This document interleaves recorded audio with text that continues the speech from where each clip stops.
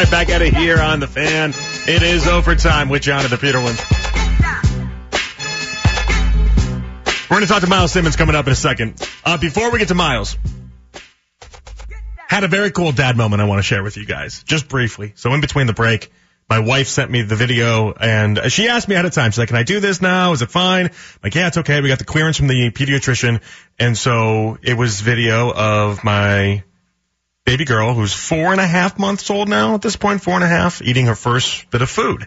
And what was great is that you could see like the reaction of like, oh my gosh, this is the greatest thing I've ever tasted. Like tasted, I mean, it's got to be like rice oatmeal or whatever they call it. It's miserable. It's got to be, there's no way it actually tastes good. No way it's appetizing, but it's just something that isn't formula for 4.5 months. And this baby of mine gets so excited to have something that is real food. It's wonderful. I love every second of it. I think it's so cool to have something like that happen. I don't know why. I mean, these are the dad moments that they tell you are going to happen, and they happen sporadically, and they really do. Like the first time she actually smiled, I'm like, this is the greatest moment ever. This is what I've been waiting for. And then you get little moments like this where it's like, yeah, the kid understanding that food is food, and it's awesome. It's just a great thing in life. So that's a lot of fun. It's a good moment for me. I don't know if there's that many moments. I mean, there's going to be a million more moments like this, but that there's that many moments where you get to be like, oh, yeah. I mean, that's crazy. I think about it.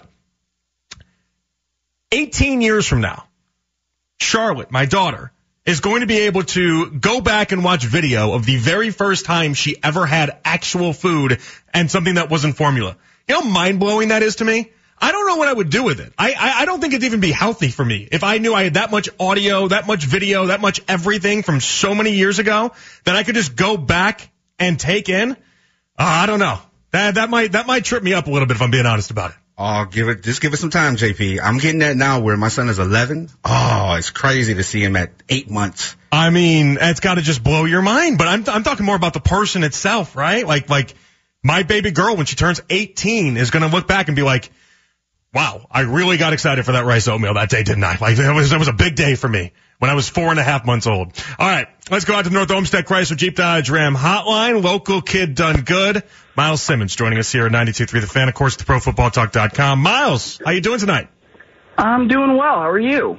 Well, speaking of food, I saw you tweeting out, be nice to Pepsi, by the way, if we go down this road, because we like Pepsi, we like Coke, we like everyone involved here, okay? But I saw you tweeting, yeah. I saw you tweeting out about the condiment wars and the Pepsi Kolachup that's coming, and I talked a little bit about this yesterday. On the surface, I didn't know if it was a great idea, but here's where I give them a bunch of credit. First off, I love a Pepsi with a hot dog. I think that, like, that's Americana. That's great. But we don't have enough people trying to invent awesome foods. I can't stand in the way when someone goes for it. Okay, I mean, I understand what you're saying there, but A, ketchup doesn't belong on a hot dog, so that's problem number one there. And, you know, I mean, look, as you said, I am a local kid, so the only thing that belongs on a hot dog is stadium mustard, and then maybe you put on some sauerkraut, you know, maybe a little good onion, some grilled onion potentially, perhaps relish sometime. I mean, but you're not putting ketchup on a hot dog. So I don't care if it's Pepsi ketchup, if it's Coke ketchup, or Dr. Pepper ketchup. It still doesn't belong on a hot dog. Are you anti-grilled onions on a hot dog? I'm a big grilled onion guy on a hot dog. No, I mean, I'm not anti-grilled onion on anything, but I prefer raw onion to grilled onion because I like the crunch. I like the different texture, and I like the taste of that raw onion that comes along with the hot dog. And you mix that with the stadium mustard, that's perfect to me. Yeah, onions don't get, I need to get on the PR team for onions. Big Onion needs to hire me. I'm pro everything onions is putting out there right now, and nobody else loves it the way I love it. Yeah, I totally agree with you. Maybe it's because I'm single and childless and like I don't have to worry about kissing anybody. So it's like I like onion, I like garlic. Like give me all the stuff that makes your breath terrible. Before we get to the Browns, I saw you also tweeting out about the Guardians last night. First place doesn't feel great to you though. Well, I mean, it's good to be in first place. All you want to do is get into the tournament. But like, let's get another dub tonight. I'm not sure who's on the hill. Isn't Logan Allen on the hill tonight? Yeah. They're playing the Royals, yeah? And so, like, we got to win this series. You can't go and play the Royals, who, if not for the A's, would be talked about more as, like, the absolute worst team in baseball. I mean, that's their only saving grace right now. So let's go win the series, and then you get to mess around tomorrow and get a sweep. Like, let's go. Let's get a winning record and feel good about being in first place. Exactly right. And man, the Royals really are so bad. It's just so easy. All right, let's get to your wheelhouse. Miles Simmons, ProFootballTalk.com, joining us here. I actually played a clip from Mike Florio yesterday, and I loved what Florio had to say, though. I'm a big Florio guy. I think I've expressed this to you before. I bang in here for the latest news and rumors often. And so I thought Florio made a great point, though. Florio, he went down the rabbit hole in the idea that if Deshaun Watson's public comments match up his private comments, then we could have an impasse in Berea. And we don't know. We don't know if his public comments match up his private comments, but if they do, and then they don't end up landing DeAndre Hopkins, it does make you wonder why Andrew Berry didn't go ahead and say, okay, you get to call the shots here, and at what point that happened between the two of them where Deshaun Watson basically got put in his place. Well, that is interesting, too, right? I mean, as an organization, they made a decision to not only trade for Deshaun Watson, but give him the most guaranteed money in a contract in NFL history. And when you do something like that, I mean, that inherently gives that player some sort of cachet, right, to say what he wants. And so I think from a contract standpoint, from a football standpoint, from a pure public perception standpoint, it would make a lot of sense for the Browns to at least signal that they are somewhat interested in DeAndre Hopkins. But then again, I mean, I like to say this, real G's move in silence. So maybe they really are interested in DeAndre Hopkins. We don't know it. But it is a little bit weird to me that, I mean, you get the report from Albert Breer Monday, and it was kind of not necessarily a report, but, it's one of those, things that he mentioned that will then get translated into a report because he has sources and he knows what he's talking about. But he says that basically the Browns are so pleased with Elijah Moore kind of as their third guy or maybe even their second guy, but the way he plays the slot, right? And then they've also got Peoples-Jones, and they were really pleased, obviously, with Amari Cooper, so they like their receiving core the way it is. But to that, I say, you got a person out there in DeAndre Hopkins who can take pressure off of all of those guys, and he already has built-in chemistry with your quarterback. I think it behooves the Browns to at least kick the tires on DeAndre Hopkins and see if there is a fit there. Real G's moving in silence like the G in lasagna. That is, I'm going to credit Lil Wayne, then I'm going to credit Baker Mayfield, and then I'm going to credit you. That's the order that goes. If we're doing the Wayne Gretzky, Michael Scott, you miss 100% of the shots. I'm going to credit you third on that list. Okay. I'll take it. Sounds good to me. So if you had to guess right now, Hopkins is the Patriots the leading contender? Should the Browns be number one? Where Titans in there? Give me an order as if I was making it to gamble on it later. Yeah, well, I think you have to go with the two teams where we know he's visited first, right? So that would be the New England Patriots and then the Tennessee Titans. If I'm DeAndre Hopkins, I mean, I haven't signed with one of those teams because I am waiting for somebody else to kind of come along and maybe sweep me off my feet, right? It's like the most popular girl in school. When she's looking for a prom date, she's not gonna just accept the first thing that comes along if it's not the quarterback and the captain of the football team. So, this is kind of where it is. And not that DeAndre Hopkins is, the best receiver in football anymore. I think that that's obviously Justin Jefferson, and DeAndre Hopkins has gotten along there in years. And when you're talking about an offensive skill position player, when you get to the other side of 30, it becomes a thing. But I just feel like if I'm DeAndre Hopkins, right, and I see that the Patriots have something for me and the Titans have something for me, well, I guess I'm going to the Patriots because while you'd be the clear number one in Tennessee, I mean, you're dealing with a situation where Ryan Tannehill may or may not be the quarterback through the entire season. You really don't know what you're going to have in Will Levis. And, does that really entice you? I don't know. I mean, at least if you go to New England, it's Mac Jones, and you'd also be the number one guy there. But you know that team's going to be competitive because of the coaching staff that it has. And Bill O'Brien calling plays. You got the familiarity there. There's not familiarity with Tennessee, but there's just a lot of things that I think make a little bit more sense for him in New England than it would in Tennessee. Now, if other teams get involved, right? Like, say, the Bills want to start getting involved. The Kansas City Chiefs want to get involved because those are the two teams who are trying to trade for DeAndre Hopkins, but they didn't really want to inherit all of that contract. And so that's part of it why we don't know exactly what DeAndre Hopkins' contract demands are. But if those two teams start getting involved, then it's kind of like, oh, well, that's a little bit more enticing. Even if I don't make as much money, I will probably have a good chance at winning a ring and solidifying my legacy or whatnot in the NFL. And I think, if you have those teams and the Browns come in, I think that they would all probably be on the same level, A, because the Browns can probably offer a little bit more money than those other two in the Bills and Kansas City, and B, because you have the connection there already with the Deshaun Watson.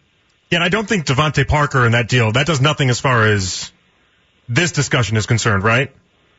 Well, I think if anything, it maybe makes the Patriots able to offer him a little bit more money because it would lower that cap number for Devante Parker. But it wasn't a prohibitive cap number in the first place. So, I mean, maybe that allows the Patriots to sweeten the pot just a little bit more. But I would agree with you that it doesn't necessarily do too much when it comes to this discussion. 3-year, $33 million, $14 million in guaranteed money. If I was trying to give Donovan Peoples-Jones a deal after this season, is that what this would look like? Something like that? Yes, probably, depending on what this year looks like for him, I mean, if he comes in and he breaks out and he's got 1,000 yards and he's getting 1,000 yards alongside Amari Cooper, then they've got to pump those numbers up, But I think at this point, yeah, that's probably in line with what it should be based on what he's done so far. Yeah, I mean, I just look at Devante Parker over the past 3 years. He hasn't had a single 800-yard season. He hasn't had anything more than 4 touchdowns in a year. Like, I look at the similarities between the two and what the value is. I think you can even argue Donovan Peoples-Jones has higher value at this point. So if Parker's getting $11 million as the base, Browns fans better be ready to pay up. Yeah, absolutely. I mean, and this is the thing about contracts, right? I mean, the only thing they do usually is go up. The only position where it's not is running backs. And so that's going to probably turn into an issue next year for Nick Chubb when he goes into the last year of his deal. And, I think already he doesn't have much, if any, guaranteed money left on his contract. And I don't have that in front of me, but I remember reading that recently. So that's something that, yeah, you got to think about later. But I think, when you're talking about wide receiver production and what you could possibly get out of it, the other thing to think about when comparing Parker and Peoples-Jones is Peoples-Jones is younger. So there is, I think, a higher ceiling there, right? Where, yeah, you haven't necessarily seen exactly the production that you would like in sort of mid-tier receiver, like, upper mid-tier where you can make it to 1,000 yards, and that means you're going to be paying more. So I think that should happen, right? If you are the Browns and you have Deshaun Watson with a full off season and he's getting chemistry with these guys and he's comfortable in the offense, then in theory, you should have two guys with at least 1,000 yards on this team, provided everybody stays healthy. And then another guy, whether it's your tight end, the Chief, whose name is Njoku. Njoku, yeah. Jesus, man. There's a lot of names going around in my head. Well, it's been a while since we've even seen football at this point, so I get you. I know. I had his nickname, like this guy. You were there. I was. So whether it's Njoku or whether it's Schwartz or whether it's Elijah Moore, somebody else has to have 700-ish yards in that range, and that means you have a successful offense. And what was I thinking earlier? Miles Simmons, ProFootballTalk.com, joining us. There was a player I was trying to think of earlier, and it was like sometimes I do like these tests against my brain to think like how quick it can be. And it was like a starting quarterback and I did not have it. It just did not come to me, and it was not going to come to me. And then I got it 5 seconds later, and the disappointment on my face was a little too much for me to handle. But Miles, you brought up Nick Chubb. Mm-hmm. At this point, you mentioned the lack of guaranteed money and everything moving forward. I don't know what they're going to end up doing with Nick Chubb, and we know the running back position has definitely taken a hit. But if you're Nick Chubb, shouldn't you be asking for an extension right now? If you had long-term plans to be with the Browns, wouldn't right now be the time that you're going to the Browns and saying, hey, sign me up for 2 more years. Give me that extension now, and let's ink this thing up? Yes, but no. I mean, because there's no leverage. I mean, the only leverage you have, I guess, is your skill. And you can say, well, I'm not going to play. But then it's like, okay, but you're also under contract for not just this year, but also next year. And I think if you look around the league and you see, okay, we've got just a couple more weeks until the franchise tag deadline, I don't really think that Saquon Barkley or Josh Jacobs are going to get the long-term deal that they're seeking from the Giants and the Raiders. I mean, why would the Raiders or the Giants do that based on what the running back market is, where you've still got guys on the market? I mean, Dalvin Cook, a really, really good running back, still on the market, even though he just got released. I mean, a couple years ago, that's a guy that would have been sucked up like that. I mean, just based on what we know that he can bring to the table. There are good players still on the market here. I mean, Kareem Hunt still on the market. Zeke Elliott still on the market. You look at Austin Eckler with the Chargers. They let him seek a trade, and nobody wanted to trade for him because they would have had to alter his contract and give him more money.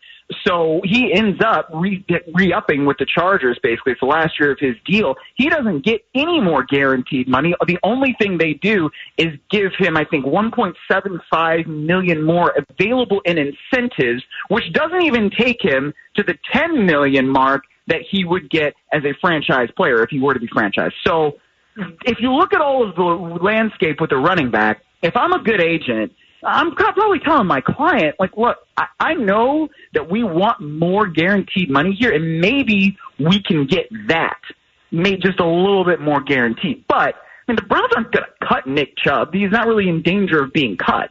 So, at the same time, it's kind of like, well, what are we really fighting for here when there's still 2 years left on your deal? That to me is where it's like, I don't know that that's a fight that is really worth fighting at this point. I think they also know he's too much of a leader and a good teammate. He's never going to do a hold out or hold in, whatever they call it these days. It's just not going to happen for him. Yeah, exactly. That's not who he is. It's just not. I mean, I'm sure we've all seen the clip of Nick Chubb, with however many barbells, the weights on the side. Yeah, exactly. And the meme going around right now is like, oh, look, it's Nick Chubb carrying all of Cleveland's hopes and dreams on his back. Like, he accepts that responsibility, and he's going to continue doing it. I don't really have much doubt about that. Miles, fantastic stuff. Appreciate you giving us a few minutes, and we'll catch up with you later. Thank you so much, Miles. Yeah, absolutely, anytime. Be good, guys. Great stuff right there with Miles Simmons, ProFootballTalk.com. We'll come on back. I want to hear from you guys. 216-474-0092. I just wonder if people are in on the Hopkins discussion right now, because it actually feels like we have a chance. Nothing's truly changed in about a month, but now all of a sudden it's in vogue to be in on that conversation. We'll do it next. 216-474-0092. Alrighty, back out of here on The Fan. It is overtime with Jonathan Peterlin. We're going to do the latest on DeAndre Hopkins, what Albert Breer had to say coming up in a moment. Great stuff right there with Miles Simmons. Not only did he have good takes on hot dogs, he also had good takes on the Browns. Robert on Twitter. Twitter reactions brought to you by Scheibin Jewelers, Cleveland's premier jewelry store, says horseradish over dogs and chili, and now you got me having those for dinner. I've never done horseradish over chili on a hot dog, but I can get down with that. I like horseradish a lot more than I did when I was a child for some reason. There's something about horseradish. There was a time in my life where I thought it was just a little repulsive, and now at this point I'm like, bring it on. Maybe you just want to feel something. I don't know. You tell me what that is. Not entirely sure. Horseradish has that kick though. For some reason, that kick as a child was just like, it really felt like a real kick. Now as an adult, you're like, it's nice. It's nice. I love grilled onions though on a hot dog. Onions need better PR. They need better representation, because they are just, every now and then, they just get dragged in the hot dog talking community streets as if there was such a thing. And they just need to be better represented out there. They are legitimately, it should go ketchup, mustard, relish, onion is the fourth. If we're doing like a big four power rankings of hot dog condiments, onions, and I'd say grilled onions over regular raw onions, they need to be on there. There's no doubt about that in my mind. But what was great about Miles outside of the hot dog takes was the idea that when I listened to the morning show talk about Nick Chubb and the idea that he should be going for an extension, I had not yet considered the idea that Nick Chubb truly does have no leverage in this entire debate. Like Lima kept bringing it up, and we have it in the Fan Focus. Stay tuned, 35 minutes from now, we'll have it for you guys. But Lima brought up the idea that this is when you'd be negotiating. This is when you would be having these conversations about when to get paid and when to keep you a Cleveland Brown. I think everyone listening understood that is not the right move for the Browns at this point. But But it's definitely the right move for Nick Chubb, and that's where the discrepancy comes in. If you're Nick Chubb, you got to be like, I've been a loyal soldier to you guys. I've never once complained. I saw the Matthew Berry report suggesting that I'm getting 10 to 15 carries, and that's it. 10 to 15. Well, you're taking away my carries. You're taking away my production. I'm being a good soldier the entire time, and I'm going to be a good soldier when Deshaun Watson wants to throw the ball 40 times in a game. Pay me the money. I'll be your guy that you get to dictate how my stats and numbers go by limiting the amount of touches I get, but then you're going to take care of me until I can no longer play this sport. Honestly, I don't think it's a bad deal. I really don't. I don't think it's a Nick Chubb side of things. I think that would work. And I think from the Brown side of things, you extend them out 2 more years. And I know you guys are like, Jonathan, you really flip-flopped on this one. You went from having conversations about how the Browns can't afford Nick Chubb to now you're telling me they need to extend him out for 2 more years. You'd make it cost-friendly, for sure. You'd have to. But if you could make a deal where Nick Chubb, I don't know, what is that, $8 million a year for, you give him 2 more years on the back end of what he currently has. You make it $7-8 million per year. You're rolling the dice on the idea that Nick Chubb is a unicorn, but Nick Chubb is, in my estimation, a unicorn. Couple things that play to his advantage. He's always had a great offensive line. That's not going anywhere. As long as Bill Callahan is breathing on planet Earth, that's not going anywhere. And he hasn't, because of the Kareem Hunt dynamic, hasn't been abused as far as his legs like most running backs at this point in his career. Like Derrick Henry was averaging 27 touches a game at the same year that Nick Chubb was averaging 16 touches a game, okay? He just hasn't been used at the same rate. I think it kind of makes sense for both parties. I know it'd be a move that the fan base would love. But the part Miles brings up is, why? If you're the Browns, why? Why would you give him that benefit? Why would you do that? And Nick Chubb's got no legs to stand on in this discussion. Now, if you're going to go and, pull at the heartstrings a little bit, you might say, well, maybe it's just a deal that you make to show that you're operating in good faith for a guy that has been on the roster and has been awesome for this team and this franchise. And it is showing other players in the future that if you do good, they'll do good by you. I think there's something to that in the NFL. There's definitely something, not only in the NFL, just in workplaces. We all have jobs. We all see how our company treats other people one way or another. You think they treat them good? You're more likely to stay around. You're like, okay, good. I know that in the end I'm going to be rewarded for my hard work. You think they treat them like doo-doo? Well, guess what's going to happen? You're going to be like, I don't want to work for that company anymore. That's just how this operates. So with Nick Chubb, I think the leverage side of things is fascinating. I think you have to come from the angle that Nick Chubb has 0 leverage attached to himself. 0. None. Being one of the best running backs in the game gives you 0 leverage at this point. I know it's astonishing to say out loud, but it's just true. The Browns would have to be operating in good faith. And the Browns would have to do something to extend him out. Now, can we get truthful on this one? We're all friends here. Can we just be honest about it? I think if everything goes sideways this next season and Deshaun Watson isn't great, then I think it's the type of move that they would make in order to keep the good faith and in order to keep the fan base interested and in order to seem like, hey, Deshaun Watson was an abysmal failure. We're going to go ahead and make sure you don't become Steelers fans. You don't become Bengals fans. That would be doomsday scenario. That would lock that up for Nick Chubb. Other side of that, though, is what happens if Deshaun Watson is great and everything does go the way we want it to. At the end of this year, that's where we're going to have some interesting conversations. Do you allocate out some of that money to Nick Chubb and do you put that towards Nick Chubb as an offer of good faith and an offer of we're doing right by you? That's tougher. When you really feel like you're going for the Super Bowl and you really feel like you're an 11, 12, 13 win team, it's really tough to tell a legend of the organization, yeah, we're gonna extend you out because we want to make sure that 30 years from now you hang around and do some of the Browns videos and you make sure that we have a good relationship and you shake hands and kiss babies and you basically do the Scottie Pippen role with the Bulls where they just pay you $100,000 a year to walk around and shake hands and be a part of the team. Like, I mean, it's very tough. It's a very tough thing that a current regime would have to settle with. But that's their problem. Not ours. Right now, our focus is on DeAndre Hopkins. And I think it's fascinating how the conversation has shifted. This is what I want your input on at 216-474-0092. Are people changing their opinion on Hopkins because they think it has a chance to come true now? I have been steadfast from day one on this topic. I want Hopkins here, and I've always wanted Hopkins here as long as he's still good. As long as when Hopkins and Watson have those discussions and those talks with each other, Hopkins tells Watson he still has it, then go out there and get the guy. Now, I've told you my concerns in recent days. I've told you this. If you're just joining the program, or maybe you missed a couple segments, that's okay. I can refresh you. It's no skin off my back. There is the idea out there that Deshaun Watson and DeAndre Hopkins really good buddies, and because they're good buddies, Hopkins coming off a season where he was suspended for PEDs, 30 years old, maybe he knows he doesn't have it.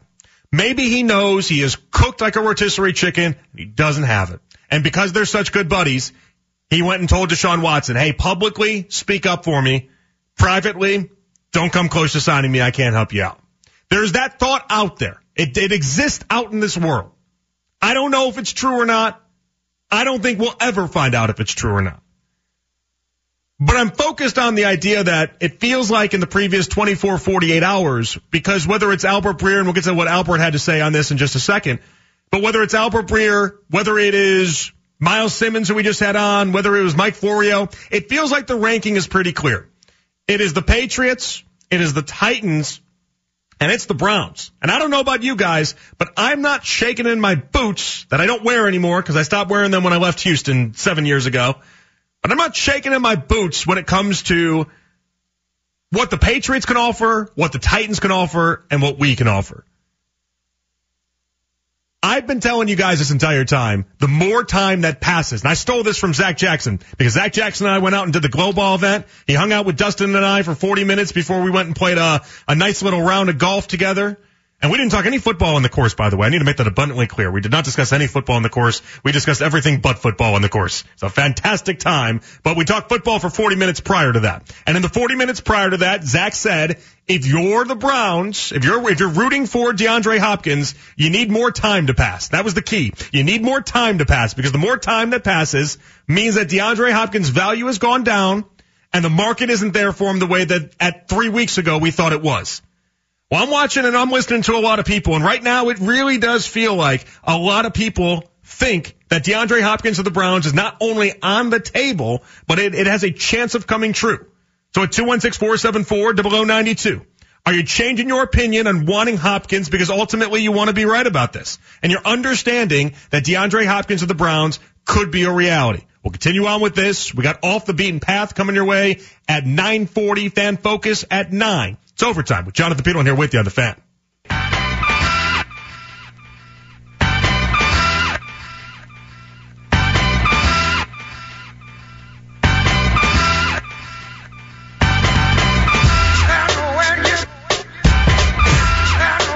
All right, back at it here on the Fan. I was enthralled. I didn't know what to do with myself. I've never heard a beat like this. You're welcome. What is this? This is a Pharrell-produced beat, the Clips Funeral. I'll send it to you. Yeah, it cut in and out in such an interesting way. You want to hear it? To the point where I was like, if I start talking now, they're going to be hearing in the background what's going on. I can't possibly start talking now. And so I just let it sit. I know I like to let the beat drop. I like to do it that way and everything, and then you go into it. And at that point, I was like, and then I was like, my headphones, are they messed up? Like it's going in and out so much. I'm like, wait a second, something's wrong with the Sonys over here. I gotta figure out what's going on. Wow, just incredible. Here's a tidbit about Pharrell beats. They all start off with a repeating 4 count at the beginning. Okay. Only thing I know about that man is that he wears the hats. He's the funny hat guy. That was so long ago. He doesn't wear funny hats anymore. You mean he doesn't wear them anymore? Not. That was a moment. The one where you can't tell whether or not he's like a cowboy trying to steal people's liquor or something, and I don't know what he was doing there. I thought he was trying to become the new Arby's logo. Good call there. That's got to be the joke that the people on the internet make a lot, right? That's got to be the one. Ladies and gentlemen, tip your wait staff. Yeah, he's here all night. He really is. He's here till midnight. He's here all night. We're not going anywhere. We're hanging out with you guys till midnight. There's no other way around that one. All right, Albert Breer was on earlier today. And, by the way, coming up at about 9:20, Sarah Walsh, Good Morning Football, she came at me. I'll explain what I mean then. 9:20, 9 o'clock, we got the Fan Focus. Right now we're talking about DeAndre Hopkins. And I think the conversation, there's a lot of layers to this, but what I thought was fascinating was how it felt like in the past 24, 48 hours, a bunch of people seem to start to get on board with DeAndre Hopkins. And the only thing I would combat that with is nothing has changed. In the month we've been talking about Hopkins, nothing has changed except for the part that a lot of people were reminding us about when the whole thing got underway, the idea that the longer this went on, the better it was for the Browns. And I do believe that to be true. With each passing day, it feels like the Browns have a better and better chance. When you go visit Tennessee and there's no deal done, and you go visit New England and there's no deal done, you can make an argument that he doesn't want to be signed until training camp because he doesn't want to really do much work until training camp, and I get that and understand that. I wouldn't if I were him either. But when he leaves those facilities without a contract, that means they didn't give him some sort of Godfather type deal. They didn't give him something like OBJ got in Baltimore, where I remember Carrington Harrison on CBS Sports Radio. I remember listening to Carrington, and he was so emphatic about it. And I like Carrington. Carrington's one of those people in the business that I basically have 175 mutual friends with, but I myself have never talked to Carrington. Carrington, though, was so emphatic that OBJ was going to be waiting until at least training camp to be signed, and then what happened? Baltimore gave him a deal that was worth twice the amount of what executives thought he was going to get. Thought he was going to get 7.5, ended up with 15 that can be upwards of 18, and he signed on the dotted line. Like the Titans could make that offer. The Patriots could make that offer. They don't want to make that offer for a multitude of reasons we've already discussed with DeAndre Hopkins. But Albert Breer, on Afternoon Drive earlier today, spoke about DeAndre Hopkins and where the Browns currently stand. If I had to handicap it right now, I want to say New England. He's got such a good relationship with Mike Vrabel that, I think that that's a possibility too. I think that part of this is going to come down to where the money is when the NFL comes back from vacation in a few weeks. And look, I think his hope in waiting this out is that somebody else is going to come with more money and either up the offers from New England or Tennessee or create a more desirable landing spot. Because if the money was right, he would have gone to one of those two teams, So, clearly we know two things here. The money wasn't, at the Odell Beckham level, and he wasn't going to go to those teams for a whole lot less. And so now it's either somebody comes with that money or there's some team that he's willing to go to for less. And a lot of that's going to come down to, all right, these teams, when they get back middle of July, they start to go through their preliminary personnel meetings. They talk about the way the receiver room looked in the spring. Do they look at it and say, now that circumstances have changed and we have a little bit more cap room, we're going to go get them? I think that's the sort of thing that DeAndre Hopkins would be waiting to happen. Whether or not it does happen remains to be seen. It's a lot there. You made me bet on it. I would say it's the Patriots, but I wouldn't rule the Browns out. Not at all. I don't know anybody that would 100% rule the Browns out. And I keep going back to the idea of what this signifies. What this signifies, I think, is a couple different things, and I think they're very large. One, it would tell me if Hopkins ends up anywhere outside of Cleveland and he actually plays well, it would tell me that Deshaun Watson needs to work on his recruiting skills. It would tell me that Deshaun Watson he just flat out can't recruit. For some reason he doesn't want to, some reason he can't. I'm not entirely sure which one it is, but it's not what he does. Adam Thielen ended up in Carolina. OBJ had a chance for a reunion there. That one obviously didn't work out. Any of the names we brought up, even beyond that, the Jerry Judys of the world, that if they would have insisted on a trade, then who knows? Everything had to be right, and it just isn't with Deshaun. I watched this documentary on HBO. It was called Bama Rush. Talked about this a couple weeks ago when I first watched it. It's about the process of getting into a sorority at Alabama. It was good. It wasn't great. I don't recommend you watch it. I was in a fraternity. My wife was in a sorority, so we kind of connected on that bond of it, so we both had interest in it. I like that world. It's an interesting world to me. It is. But what's fun about the documentary is it shows you the lengths that the Rushes go to in getting their bids, and it highlights what a one-sided street that whole affair is. Deshaun recruits like an Alabama sorority. Come to me and I'll open up my arms if you pass the test, but I don't come to you. Pick up the phone, Deshaun. Put a little work in. I don't think it's that hard. But the bigger point I want to stick on, if he doesn't end up landing him, is at what point did Andrew Berry say no? At what point did Andrew Berry say no thank you, Deshaun Watson? Because publicly, Deshaun Watson wants DeAndre Hopkins. We're all there. We all heard everything he had to say. Publicly, he wants him. So if publicly matches up what he does privately, then we're left to believe that Deshaun Watson wants DeAndre Hopkins. I need to figure out at what point Andrew Berry said no. And I need to know how that impacts Deshaun Watson as well. Now, we're never going to get to the true nitty-gritty, and we're going to get to the truth behind it. We will never find out if Deshaun Watson truthfully behind closed doors is like, listen, I got to publicly say what I got to publicly say, because when I had 22 civil cases against me, he was the only person on Instagram saying, I got your back. And that's true. Look it up. There wasn't many players in the corner of Deshaun Watson when he had 22 cases against him, but DeAndre Hopkins was. He was on Instagram advocating for his friend. So he might say publicly, I had to say this, and privately, I don't mean a word of it. I don't think he can play. I don't think we need him. But there's a couple things at play here that I find fascinating. At the point that Andrew Berry would have told him no is a fascinating one. The other side of this is,